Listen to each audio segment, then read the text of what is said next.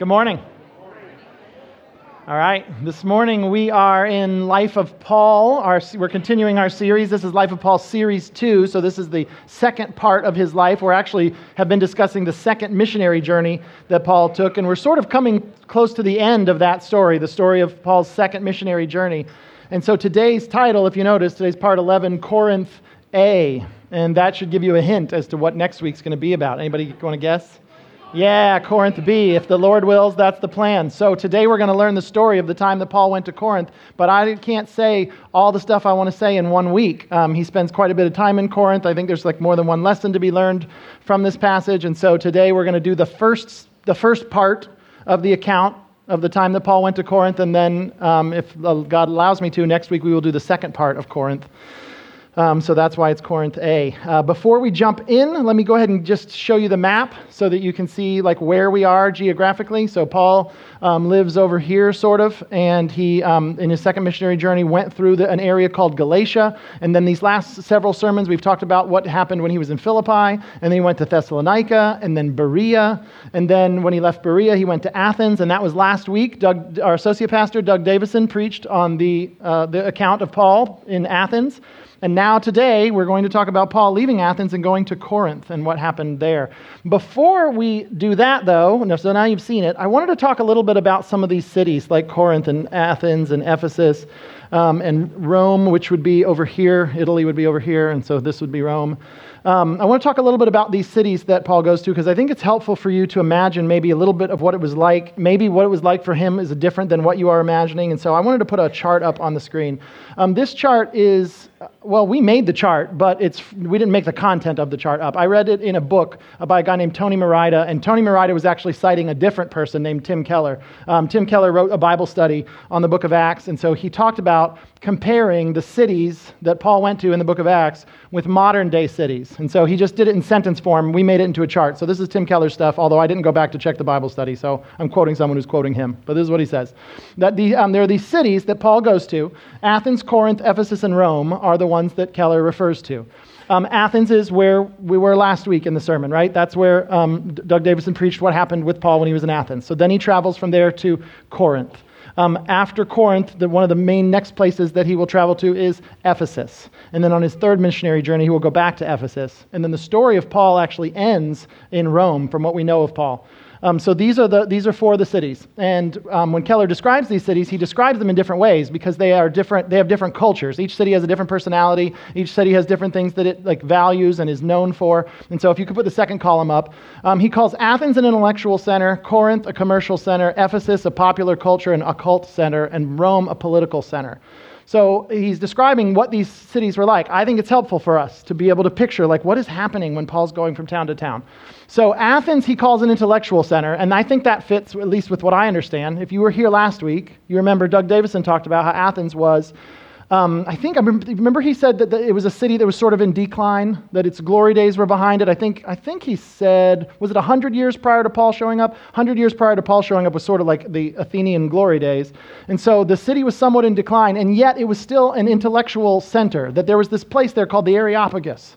And these people would go to the Areopagus, and it would be the place where the newest ideas were discussed and evaluated, and different philosophies and such. Then we're going to talk about Paul going to Corinth. Corinth is a commercial center. Corinth was a big city, one of the biggest cities in the Roman Empire. It's on a peninsula in Greece where, if you remember from the map, it's got the water that sort of juts in both from the west and the east. And so Corinth had a port on each side of the city. One port on one side of the city that connected it by sea to Italy, and another port on the other side of the city that connected it by sea to the Middle East. And so there were, I think, a lot of goods and services and money probably flowing through this large city called Corinth. Okay, and then he talks about Ephesus, which we'll get to later, as a popular culture center, and Rome as a political center. So Keller compares these cities to these modern day cities. Okay, he says it's like Boston, New York, Los Angeles, and Washington, D.C. And I thought that was helpful to think through. There are a lot of ways in which Athens is a little bit like Boston. Boston is a city in our country that is kind of in decline, right? Like its glory days sort of are in the past. Boston was the third largest city in the United States like back in the 1800s at one point. It's now the 21st largest city, right? So it's not quite the big deal that it was in the 1800s, and yet it is still a significant city, and it is a significant intellectual center, right? Harvard is there. There are a lot of ideas that affect our whole country that come from Boston. New York is certainly a commercial center, right? A lot of things going in and out of New York, very large city. Los Angeles is sort of a popular culture and occult center. I think there are a lot of more like mystical, spiritual, non-Christian spirituality going on there, more so than in Boston, New York. And of course, Washington, D.C. is our political center. Like Rome was the capital of the Roman Empire. Washington, D.C. is the capital of where we are. That's where the laws, that's where a lot of the power is concentrated, Washington, D.C. So imagining Paul going from Athens to Corinth to Ephesus to Rome, sometimes you picture something different than if you were to imagine him going from Boston to New York to Los Angeles to Washington, D.C., right? I thought that this was helpful. I wanted to start off the sermon because I think it's helpful for us to picture that Paul, on these missionary journeys, is not simply traveling from nondescript village to nondescript village to nondescript village where everything looks exactly the same as it did in the city before, right? And all the people are the same, and every city's the same, and everyone has the same personality, and everything's painted brown, and he's just going from village to village saying Jesus is Lord, and it's the same thing over and over again. No, he's going from city to city, and the cities have, just like nowadays, different cultures, different personalities, and different things happen when he goes to these different cities because it's a different situation every time. And so in light of all that, today's story that we're going to learn from the Bible, you could say, is about the time that Paul went to New York, all right? This is when Paul visits Corinth. If you have your Bible, I'd like you to turn to Acts chapter 18. I'm going to read to you verses 1 through 5. Acts 18, 1 through 5, this is not the whole story of his time in Corinth, but this is the first part of the story. So we're just going to get 5 verses in this morning and hopefully finish next week. Acts 18, starting in verse 1, I'll read it. Here we go. After this, he left Athens and went to Corinth, where he found a Jewish man named Aquila, a native of Pontus who had recently come from Italy with his wife Priscilla because Claudius had ordered all the Jews to leave Rome. Paul came to them, and being of the same occupation, stayed with them and worked, for they were tent makers by trade. He reasoned in the synagogue every Sabbath and tried to persuade both Jews and Greeks. When Silas and Timothy came down from Macedonia, Paul was occupied with preaching the message and solemnly testified to the Jews that Jesus is the Messiah.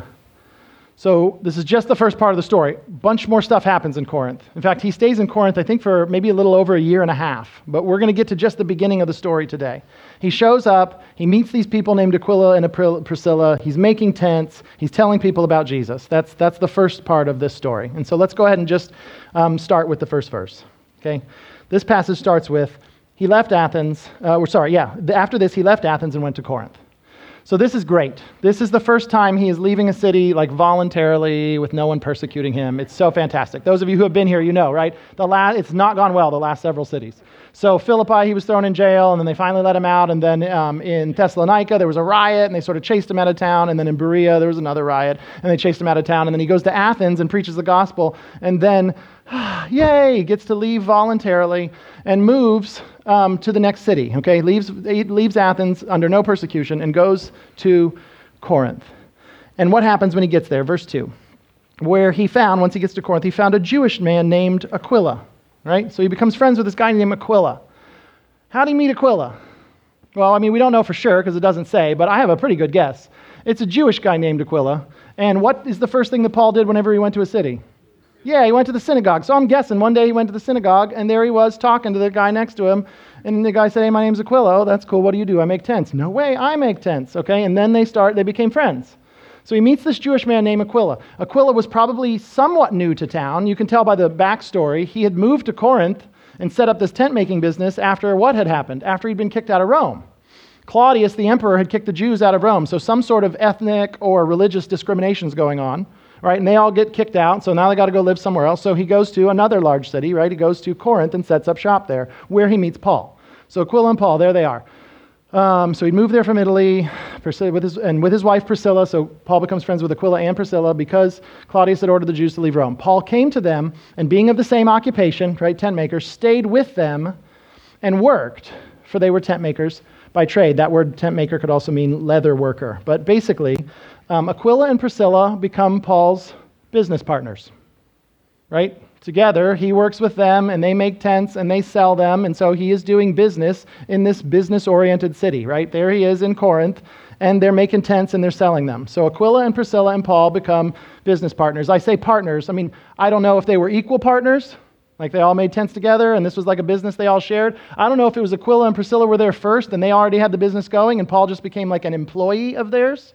Because it does say that where does it say? It says he stayed with them, so maybe he was the employee. They said, hey, we need to make more tents so we can make more money, and we will pay you, and you can stay with us, right? So we'll give you some lodging, we'll give you some money, you work for us. So I don't know if he was their employee or not, but I'm just saying it was a business relationship. What did they do together? What did Priscilla and Aquila and Paul do together? They made money together. That's what happened in Corinth. That's first piece. Here's the second thing, though, and this is not obvious from this verse, but I'm going to prove it to you later on in the Bible. They're not only business partners. Paul and Priscilla and Aquila are also ministry partners. They're not simply make money together. They are people who make much of Jesus together. They are ministry partners. How do you know that? It doesn't say that in the verse. You're right. We've got to keep reading. So I'm just going to skip ahead a little bit to later on in the chapter. Chapter 18, same chapter, but verse 18. Says that, so these are some verses later on that Lord willing, we'll get to it in maybe a couple of weeks. But I'm skipping ahead just to show you what happens with Priscilla and Aquila.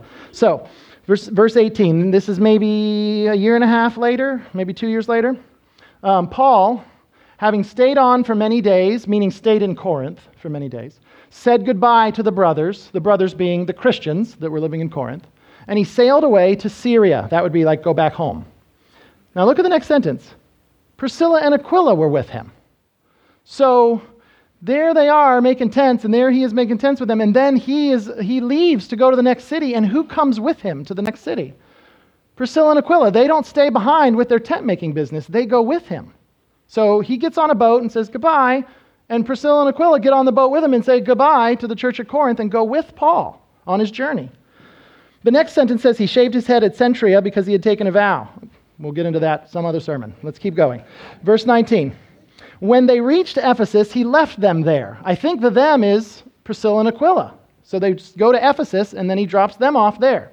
But he himself entered the synagogue and engaged in discussion with the Jews. And though they asked him to stay for a longer time, he declined, but said goodbye and stated, I'll come back to you again if God wills, which, spoiler alert, God does will, and he does come back to them again. I'll come back to you again if the God wills. And then he set sail from Ephesus. So interesting now. We've got Paul and Priscilla and Aquila, and they're in Corinth, right? And they have this business relationship, but I think they also have this, Jesus relationship too. So then Paul leaves, Priscilla and Aquila go with him. They go to this next city, Ephesus. Paul ministers there for a little bit, and then he leaves and goes back home, and he leaves Priscilla and Aquila there in Ephesus. What do they do now in this new city? They were in Rome, then they moved to Corinth, and then they moved to Ephesus. Now what do they do in Ephesus? It doesn't say, but I'll tell you a couple of things. First of all, probably they made tents, because that's how they made a living. But they also ministered. These were Christians in Ephesus. How do I know? Well, let's keep going. Same chapter, verse 26. So they're in Ephesus, Priscilla and Aquila, and it says, he began to speak boldly in the synagogue. The he there is a character named Apollos, who has not been introduced yet. So we'll get to him at some point, I hope. But Apollos is a person who shows up and begins to speak boldly in the synagogue. He is someone who is preaching about Jesus, at least preaching as much as he knows about Jesus. So he's going around preaching about Jesus, and look what it says. It says, after Priscilla and Aquila heard him, so where were they? In the synagogue, right? So they went to Ephesus, and then they were there in the synagogue, and they're listening, and so one day comes in this guy named Apollos, and Apollos is talking about Jesus, and Priscilla and Aquila are going, oh, this guy's good. In fact, this is what happens. They go, they said, this guy's good, but he doesn't know the whole story. Like the stuff he's saying about Jesus is correct, but there's like big parts of it you can tell he doesn't know. Like we need to tell him the whole gospel so that when he preaches about Jesus, he says all the true things instead of just some of them. So after Priscilla and Aquila heard Apollos, they took him home and explained the way of God to him more accurately. Right? They said you'd be an even better preacher if like you said like all the true stuff. Right? So can we tell you the stuff you don't know yet? And the way the story goes, Apollos apparently goes, yeah, I want to know all the stuff. So they train, they educate Apollos, and then the story goes on from there, and Apollos goes on and becomes this great preacher of God's word. And he disciples people, like he helps Christians, and he helps non-Christians become Christians, like he becomes this great gospel preacher. But I'm trying to point out to you that Priscilla and Aquila aren't just tent makers in Corinth. Now they're in Ephesus, and they're training and teaching people so that they become better preachers and so that the gospel goes forth in a better way. These people are ministers, not just tent makers. And then the story goes on from there. So I want to read you one other passage, and this is from Romans chapter 16. Romans chapter 16, I'm going to start reading in verse 3. Romans is written by Paul later on. And I don't know how much time passes, but later on Paul writes Romans, and he writes Romans to anybody want to guess? Romans, yes. I always answer easy questions so you can be confident. Okay, so yes, he writes Romans to the Romans. So he's writing to these Christians that are in Rome. And at the end of his letter in chapter 16, he starts saying like personal things to people by name that he knows. And I want you to notice what he says in Romans chapter 16, verse 3. Give my greetings to Prisca and Aquila. Now, who's that? That's Priscilla and Aquila. Well, why does it say Prisca? Because they did the same thing we do, like Katie, Catherine, Bob, Robert, like same thing. Okay, they do the whole shorten the name sometime thing, just like we do in our culture. So give my greetings to Prisca and Aquila is the same thing as give my greetings to Priscilla and Aquila. Now look what he calls them, my co-workers in Christ Jesus. I don't think you'd call them your co-workers in Christ Jesus if they were just tent makers with you, right? If they were just your co-workers. No, they're not just my co-workers, they're my co-workers in Christ Jesus. They're not just people that I made tents with. These are ministry partners. Give my greetings to Prisca and Aquila, my co-workers in Christ Jesus, who risked their own necks for my life. There's a whole story behind that I don't know, but it's got to be interesting. You can get to heaven one day and ask him what that's about. Not only do I thank them, but so do all the Gentile churches. And then look at this part. Greet also the church that meets in their home. So Priscilla and Aquila weren't just tent makers. They had a home, and there was a church that met in it, right? They're church leaders. These are people that have a church that meets in their home. Now, where is this church that meets in their home? Rome, right? Because Romans was written to the Romans. It's not hard to figure out. So now when we put it all together, we can figure out Priscilla and Aquila had a tent-making business in Corinth, and they were helping out Paul. And then there was also some point when they were in Ephesus, and they were educating and training Apollos. And then there's some other point when they're back in Rome again, and there's a church meeting in their house. And so I give you all of these little pieces from the story just so that you see that when we go back to now, Acts 18, and we talk about who Paul ran into when he showed up in Corinth, I want you to see these people are not just his business partners. They're missionary partners. They're ministry partners. So let's go back to chapter 18 now. Verses, I don't know, what's the next verse you guys have? 4? Sure, let's do 4. So this is chapter 4, or verse 4 is right after the part where it says they were tent makers, they're all living together making tents. So then here's the next verse. Paul, reasoned in the synagogue every Sabbath and tried to persuade both Jews and Greeks. So the pattern for Paul's life in Corinth, at least when he first got there, seems to be that he was working during the week and evangelizing on Saturdays. Okay? When he first shows up in Corinth, he's making tents. And then he would go to the synagogue every Sabbath, right? That's the seventh day, the Saturday, and he tried to persuade both Jews and Greeks. He was there in the synagogue, and he's trying to tell them about Jesus. So it looks like he's working Monday through Friday and then telling people about Jesus on Saturday, or maybe working Sunday through Friday and then telling people about Jesus. He's proclaiming the gospel. Jesus is Lord, Jesus is Savior, like the thing that we celebrate when we come together to this day, right? That Jesus has saved us, and he died on the cross for our sins, and he's coming back. He's the Messiah. He's the Lord. So he's proclaiming the gospel to them on Saturdays and then working throughout the week. And so the question is, well, why is he doing that? Why is he just preaching like one day a week? Why is he just telling people about Jesus one day a week and making tents all the other days of the week? And this is my guess. You want to know what my guess is? Because he had no money, okay? He didn't have any money. He showed up in Corinth, and yep, your kid needs attention and kid's down. He shows up in Corinth and doesn't have any money. And so what do you got to do? You got to work. Right? You got to do something to survive. So here he is in Corinth, and does he want to tell people about Jesus? Certainly he wants to tell people about Jesus. But he needs to eat. He needs to have a roof over his head. So he gets a job, and he makes tents so that he can survive, and so that he can eat, and so that he can live indoors. But then he shows up on Saturdays and continues to do what he's been doing. So what I'm saying is Paul at this point, he was an evangelist. He was a pastor. But he wasn't an evangelist and a pastor as a career at this point. At this point of the story, he's a tent maker who's evangelizing and preaching on the side. And then you get to verse 5. And there are, I think, quite a few people who believe that there's a change in emphasis. There's a change in what happens in Corinth in verse 5. Here's the verse. When Silas and Timothy came down from Macedonia, Paul was occupied with preaching the message and solemnly testified to the Jews that Jesus is the Messiah. So he's in Corinth, he's making tents, something's going on for a while, and then eventually Silas and Timothy hook back up with him, right? They connect with him, they reunite with him. Remember how he had been traveling with them and then separated? So now that they come back, when Silas and Timothy came down from Macedonia, what happened? The HCSB says Paul was occupied with preaching the message and solemnly testified to the Jews that Jesus is the Messiah. What does it mean that he was occupied with preaching the message? Is that anything different than the verse before? And it seems to me, the HCSB, the way it's translated, it's really kind of, I think, maybe hard to tell. If this verse means what I think it means, it's a little hard to tell in this translation what Paul is doing here. It seems like Silas and Timothy show up, and he's occupied with preaching. But what is that? He was already preaching, right? But he was mostly making tents, right? And preaching a little bit. It almost seems like Silas and Timothy came down, and somewhere around that time, he becomes maybe more occupied with preaching. And so I think this is, the idea here I think maybe is more obvious from other translations. So I want to go ahead and read you 3 other translations of Acts chapter 18, verse 5. And if these translations are right, it will help us to really get what's going on here. So if you'd put up that verse, Acts 18:5, I want to read it to you first in NIV. The New International Version translates that verse this way. When Silas and Timothy came from Macedonia, Paul devoted himself exclusively to preaching. That's how they translate occupied there, right? Paul devoted himself exclusively to preaching, testifying to the Jews that Jesus was the Messiah. The New Living Translation translates it this way. And after Silas and Timothy came down from Macedonia, Paul spent all his time preaching the word. He testified to the Jews that Jesus was the Messiah. And then if you look at the New American Standard, NASB, it says, but when Silas and Timothy came down from Macedonia, Paul began devoting himself completely to the word, testifying to the Jews that Jesus was the Christ. Do you get what's going on here?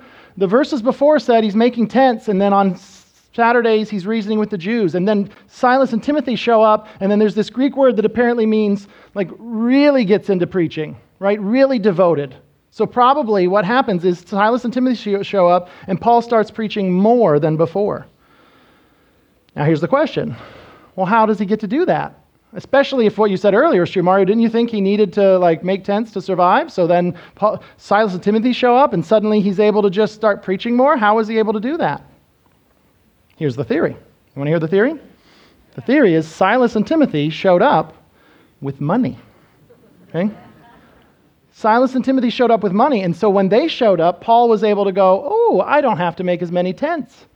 I can start spending all my time preaching the word, right? I can devote myself much exclusively to preaching now that these two guys have shown up.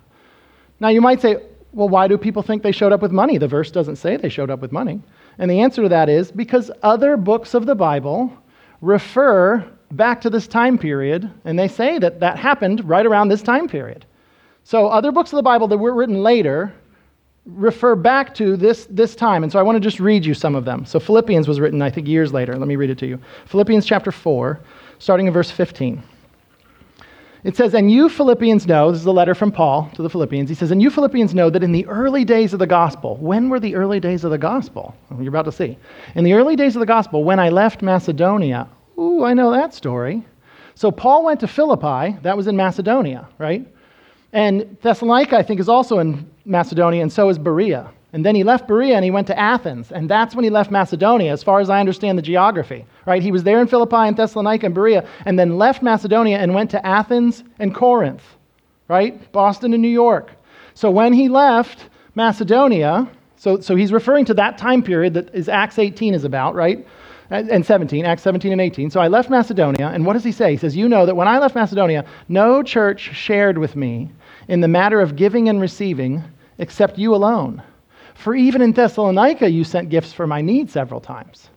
He's writing this letter later, referring back to an earlier time period, and he goes, hey, you were the guys that when I went to Athens and Corinth, you sent money for me to live on. You sent money to meet my needs. In fact, that wasn't even when you started. Even when I was in Thessalonica, before I officially left Macedonia, you were supporting me. You were giving money to pay for my needs. In Thessalonica, and then when I left Macedonia, you kept doing it. He refers back to that. Let me show you another one. This is an interesting one about money and specifically Corinth. If you go to 1 Corinthians chapter,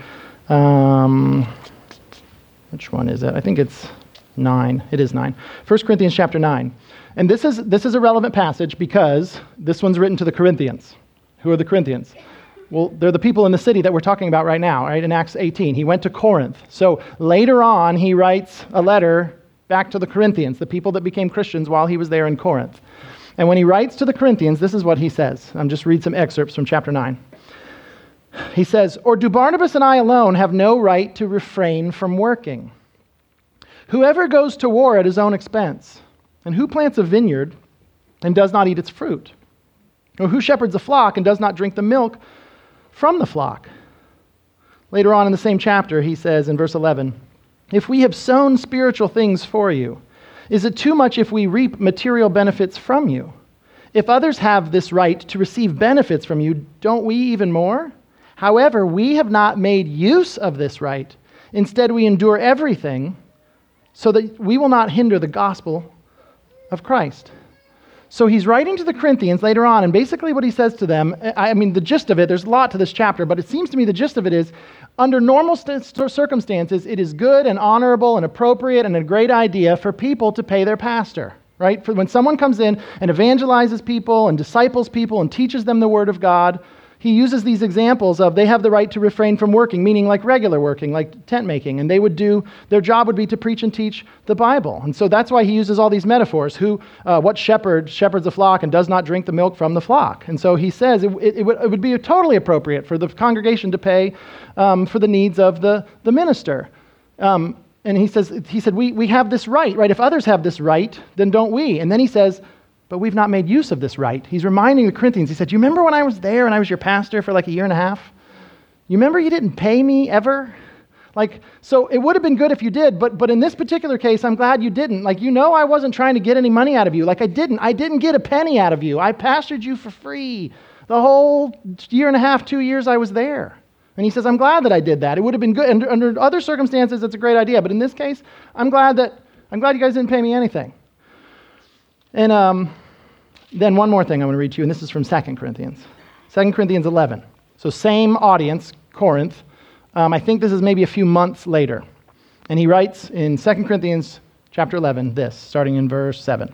He said, "Or did I commit a sin by humbling myself so that you might be exalted, because I preached the gospel of God to you free of charge?" So he says, that's what I did. I humbled myself. I was there. I was your volunteer evangelist and pastor the whole time. I preached the gospel to you free of charge. Look at the next verse. He says, "I robbed other churches by taking pay from them to minister to you." Now, this is a metaphor. He did not rob other churches like ski mask, where's the safe?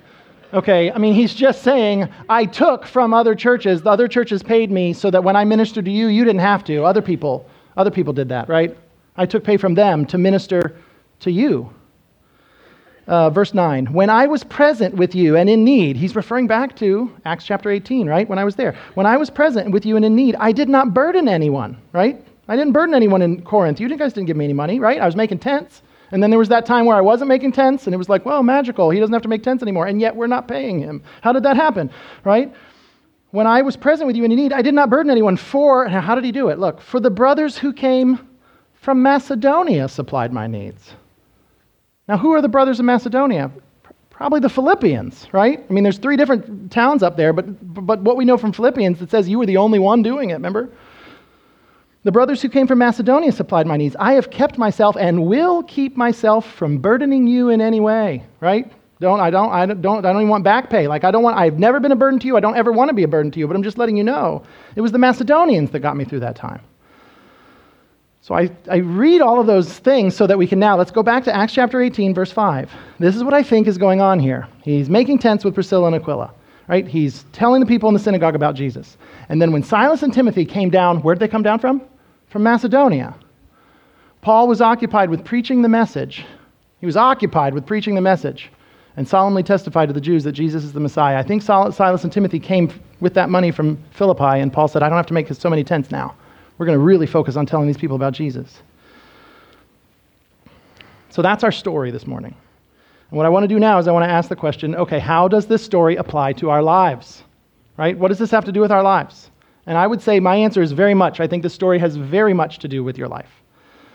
So firstly, let me say this. What we learned from the passages that we learned today is that we will see that, or we see that there will be some people, like me, who devote ourselves to ministry full time and are provided for by others.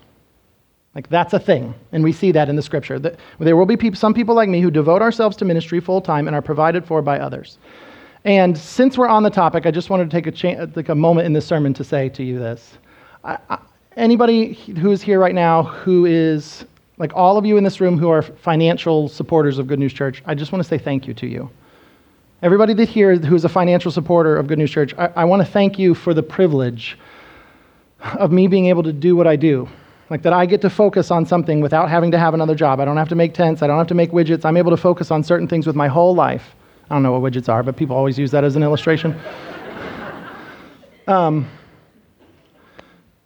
Those of you who financially support this church, your generosity allows me to do the ministry that I do. And so I don't often get to say this, but I just wanted to say thank you. It is a privilege and an honor, and I thank you. And I ran this past Doug Davison earlier this week, and he said, would you tell them I feel the same way? And so Doug also says thank you.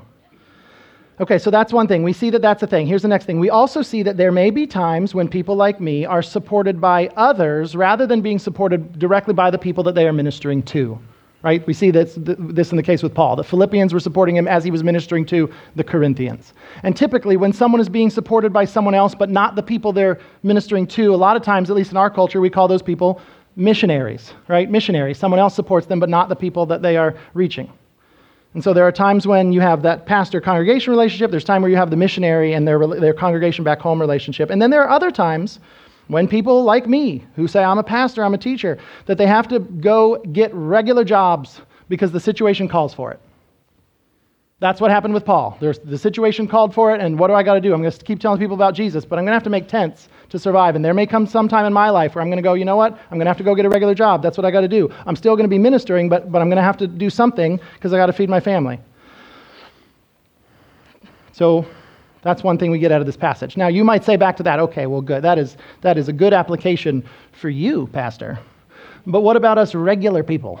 Like, how does this apply to us? Oh, well, you should have specified that. Okay, so how the way it applies to you, and I think this is a great question. As best as I can tell, most of you in this room will be called by God to do what Paul did in the first four chapters, or the first four verses of this chapter. Most of you in this room will be called by God to do what Priscilla and Aquila did, perhaps their whole lives, which is to work a job and serve Jesus with your life. Not everybody in this room, but most of the people in this room, you will be called to do what Paul did in Corinth temporarily and what Priscilla and Aquila probably always did. Work a job and serve Jesus with your life. Let me give you some illustrations of this. I have a friend named Daniel. Daniel is a realtor here in town, and in fact, Daniel just spoke from this stage. I think he was standing right about here. He is sitting over there now. He's the tall guy who talked about prayer group and come to pray, and sometimes it's hard to pray, but come to the prayer group. Remember him? So Daniel's my friend. Daniel used to be a pastor in New York City, okay? For years, he was a pastor in New York City, moved down to Florida, and became a real estate agent here these past, what has it been, 3 years, 4 years? Yeah. I was with him a month or two ago, and there was a point where as we were talking, well, I guess so that you know this about his personality. So he's a real estate agent, but I think he still considers himself a pastor, right? Like he loves to disciple people, and he loves to teach people about the Bible, and he loves to care for people and counsel people. And so he's still a pastor. He's just doing real estate right now. And so I was talking with him a month or two ago, and he said to me, he said, Mario, I feel that God is using real estate to fund my ministry. God is using real estate to fund my ministry. He's a youth leader here at this church. He's leading the prayer group. Like he said, I'm doing ministry, and I feel that God is using real estate to fund my ministry. That's what I think God's called a lot of you to do. Now, you might say, yeah, but that guy used to be a pastor. Mario, you still haven't talked about regular people.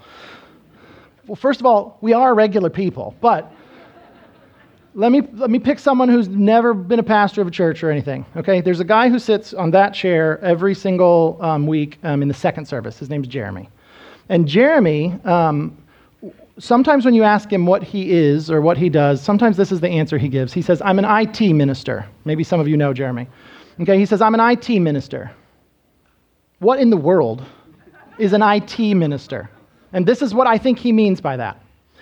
First of all, he says IT because that's what he does for money, right? Like he works in the villages doing all their like computer stuff, right? He does villages computer stuff. IT is how he feeds his family. IT is how he lives. But he doesn't say I'm an IT guy. He says I'm an IT minister. What does he mean? So meaning I do IT for a living, but minister is what I am. Minister is what I live for. Minister is what I do.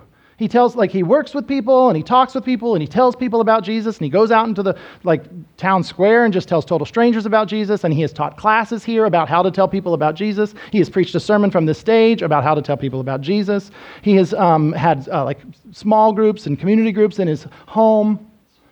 He's a minister, but he does IT to pay the bills. I believe that everyone in this room who is a Christian is called to be a minister. Everyone in this room is called to ministry. And when I say that, I want to be real clear. I'm not saying everybody in this room is called to be a pastor. I'm saying everybody in this room is called to be a minister. You might say, what's the difference? Aren't pastor and minister synonyms? Yes, some people use them as synonyms. I don't. Okay? No, I'm saying I do not believe everybody in this room is called to be a pastor. I do think everyone in this room is called to be a minister. There is a difference. Not everyone is called to shepherd a particular flock. Not everyone is called to lead a particular group of Christians. Not everyone is called to preach and teach for a living. But everyone can work their occupation as unto the Lord and honor God in it, and can use whatever gifts they have to support his mission. And God gives some people the gift of compassion. And compassion is like the thing that fuels their decision making as they relate to people. And some people proclaim God boldly in the environments that they are in. And some people work quietly with their hands and they serve others for the Lord, a lot of times going unnoticed. And some people lead, but they don't teach, right? They lead groups of Christians, but they don't necessarily teach Christian doctrine. And some people teach Christian stuff, but they don't lead. And some people show hospitality, or they use the gift of encouragement in order to help others. And some people work hard and they fund things that they can't do themselves. But each person is called to serve God in the best way that they can, and that is ministry.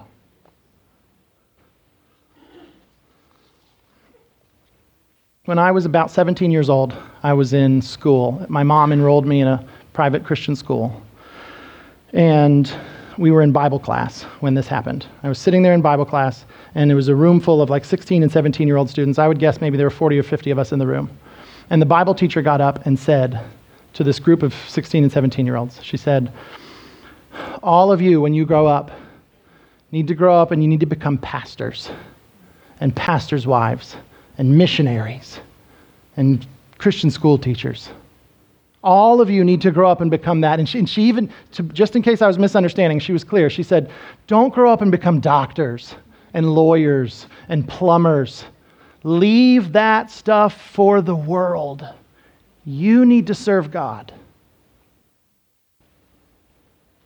That's one of the most ridiculous things I've ever heard from a Christian teacher. And it's probably bad for multiple reasons, maybe more than I have time today to unpack. But let me just point out one of the reasons why I think that that's a problem. And this one was obvious to me in the moment as a 17-year-old. That after she said it, I raised my hand. I was one of those kids. And I asked her, I said, if everyone's called to be something like this, I said, if everyone's called to be a pastor, who will be in the congregation? It's not a bad question. If everybody's preaching, who's listening to the sermons? If everyone is drawing a paycheck for their ministry, who's paying them? Of course, the majority of Christians are going to have regular jobs. But here's the thing she was right about. She was right about this. Every Christian is called to serve God. And given that that is true, we need this place to become a room full of IT ministers and real estate agent ministers and engineer ministers and financial planner ministers and chiropractor ministers and firefighter ministers and cashier ministers and waitress ministers and bartender ministers and homeschool mom ministers and college student ministers and police officer ministers. We need to be like Priscilla and Aquila, making tents and serving the Lord.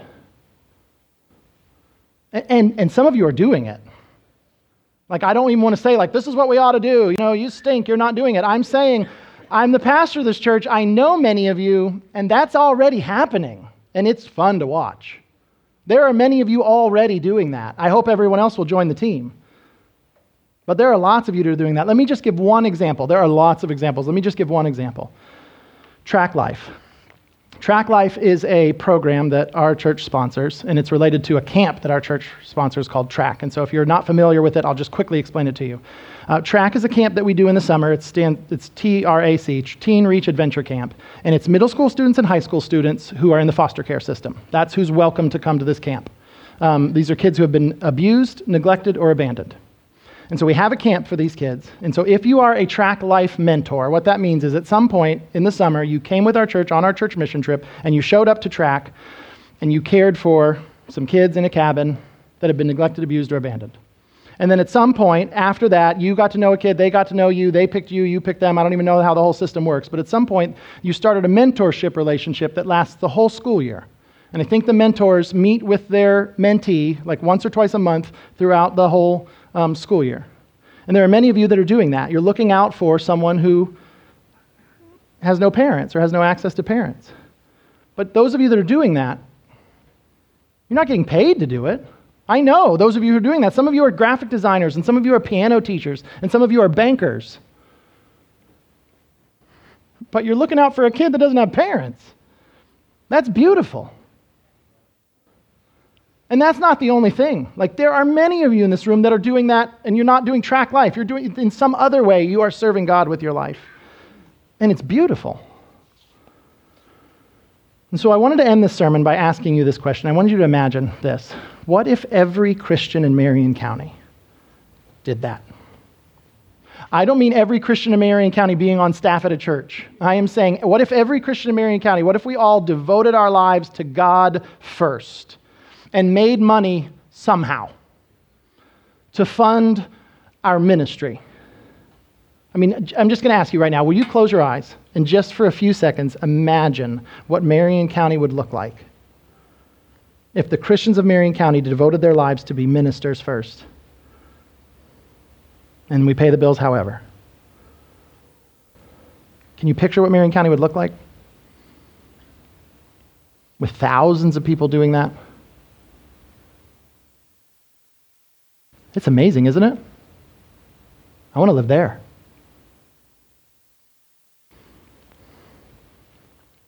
Probably most of you in this room know Christians often pray these words: "Thy kingdom come, thy will be done, on earth as it is in heaven."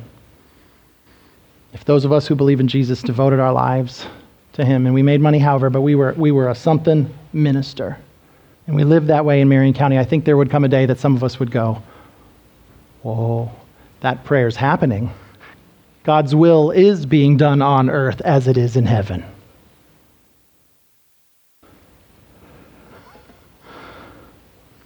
Please consider carefully what I've said today. Let's pray. God, sometimes it's really exciting to just take you seriously and imagine what would happen if we all did. And so I pray we won't stop there. I pray we won't just imagine and then go back to our lives. I pray that we would imagine and then step toward that. I thank you for the people in this room who are already doing that. I mean, Marion County is better than it would be if it weren't for your people here doing your work. But I pray you would let us more and more be people who minister for you.